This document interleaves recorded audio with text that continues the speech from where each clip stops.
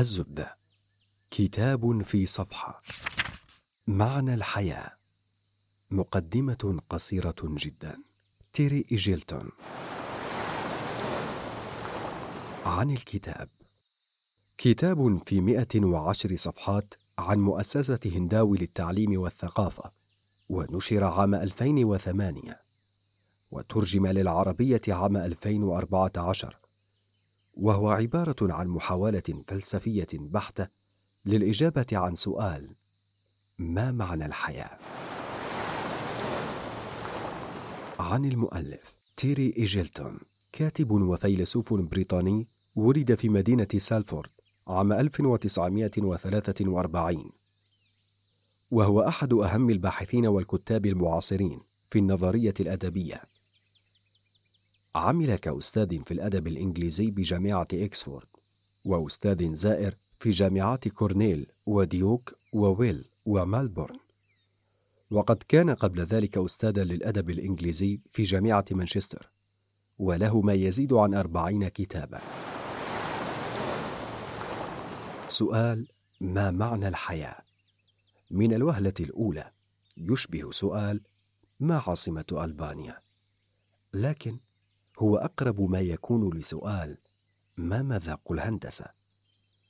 مشكلة الفلاسفة أنهم يحللون الأسئلة بدلاً من الإجابة عليها، وينقسمون فيما بينهم في هل هذا السؤال حقيقي أم زائف، بينما علماء اللاهوت لا يواجهون انقساماً في الإجابة على هذا السؤال، فإجابتهم دائماً هي الإله. توصل الفيلسوف الألماني فيتغنشتاين إلى الاعتقاد بأن الكثير من الألغاز الفلسفية تنشأ من سوء استخدام اللغة، فعبارة لدي ألم تتطابق لغويا مع عبارة لدي قبعة، فأنت بالفعل تمتلك الألم والقبعة، ولكن لا يمكن أن تقول خذ ألمي كما تقول خذ قبعتي. هناك أسئلة ستظل بلا إجابة إلى الأبد، على الرغم من أن لها إجابة، مثل: كم عدد الشعرات التي تزين رأس نابليون حين وفاته؟ فهناك جواب لهذا السؤال، ولكن بالتأكيد لن نتمكن من معرفة الإجابة عليه مطلقا. وكذلك الحال مع سؤال: ما معنى الحياة؟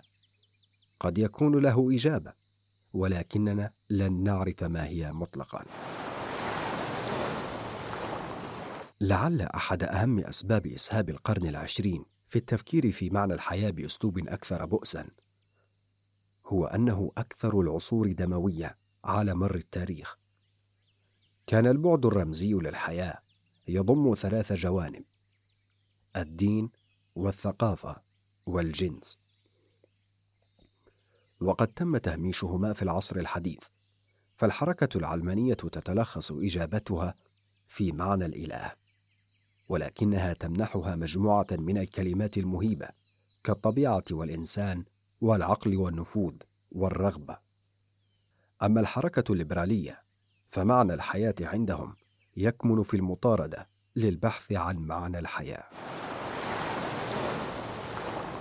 من الإجابات الغريبة والمتكررة كثيرا عند التساؤل عما يقدم معنى للحياة هذه الأيام لقطاع كبير من الناس، الإجابة هي كرة القدم. لذلك يمكن تغيير المقولة أن الرياضة هي أفيون الشعوب الآن وليس الدين. لا تكمن المشكلة فقط في معنى كلمة الحياة، بل هناك إشكال آخر في المقصود بكلمة معنى. هناك كلمات ننطقها بنفس الطريقة ولكن يختلف معناها، مثل بويزون تعني سمك وبويزون تعني سم، فيمكن أن تقول لشخص فهمت كلماتك، ولكن قد لا تكون استوعبت كيفية استخدامه لها، أي ما كان يشير إليه.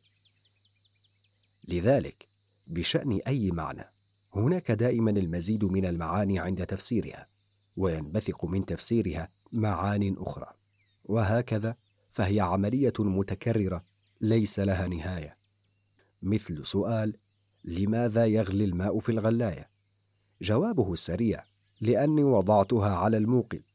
لكن أحدهم قد يظن أنني لم أفسر له سبب الغليان ما لم أشرح له العمليات الكيميائية التي تقف وراء هذا الغليان، ومن ثم القوانين الفيزيائية التي تقف وراء ذلك، وهكذا إلى أن تصل إلى طريق مسدود حيث تنتهي الأسئلة. العالم فرويد كان يعتقد أن معنى الحياة هو الموت، حيث لا يعود بالإمكان أن تتعرض الأنا لأي أذى. فهل يمكن أن تكون الحياة كيفما نشكلها؟ أي أن الحياة لا تعني ما تدل عليه ضمنا، بل ما تعني خلاصتها للإنسان. ويمكن أن نطلق عليها ما يسمى الحياة الإنسانية، وهذه الحياة الإنسانية لا يمكن التعميم فيما يتعلق بها، لأنه يستدعي الخروج من نطاقها، وهو أشبه بأن ننسلخ من جلودنا لنراها بشكل عام. لذلك لا شك أن لا أحد يستطيع استطلاعها ككل سوى الإله. هناك إجابات عديدة محتملة لمعنى الحياة، وهي تكمن في الهدف المشترك لجميع البشر. فالشيء الذي يكافح الجميع من أجل بلوغه هو السعادة. ولكن ما الذي يشكل السعادة؟ فبعضهم سعادته في فعل الخير، فيما بعضهم سعادته في فعل الشر وترويع البشر. والأهم أن هناك من يضحي بسعادته في سبيل إسعاد شخص آخر. فلو كنت في طريقك للسعي للسعادة وهي الهدف من الحياة، ورأيت شخصا يغرق، فبالطبع سيكون من الأفضل أن تنقذه من أن تسعى وراء سعادتك. إذن السعادة ليست لحظة معينة كالمتعة، بقدر ما تكون حالة ذهنية مستمرة في الوجود. هناك العديد من الإجابات المرشحة لتشكيل معنى الحياة، كالقوة والحب والاحترام والحقيقة والحرية والعقل والاستقلالية والتأمل والرغبة. إن معنى الحياة ليس حلا لمشكلة، ولكنه الشيء الذي يجعل الحياة جديرة بأن تعاش. وفي هذا الإطار يكون معنى الحياة هو الحياة ذاتها، ولكن بعد إدراكها بطريقة بعينها. في نهاية هذه النقاشات الفلسفية الكبيرة يقول الكاتب: لا شك أن جدالاتنا المستمرة حول معنى الحياة سوف يثبت أنها مثمرة، وإخفاقنا في إيجاد معان مشتركة يعد مصدر تحفيز بقدر ما هو مصدر إزعاج.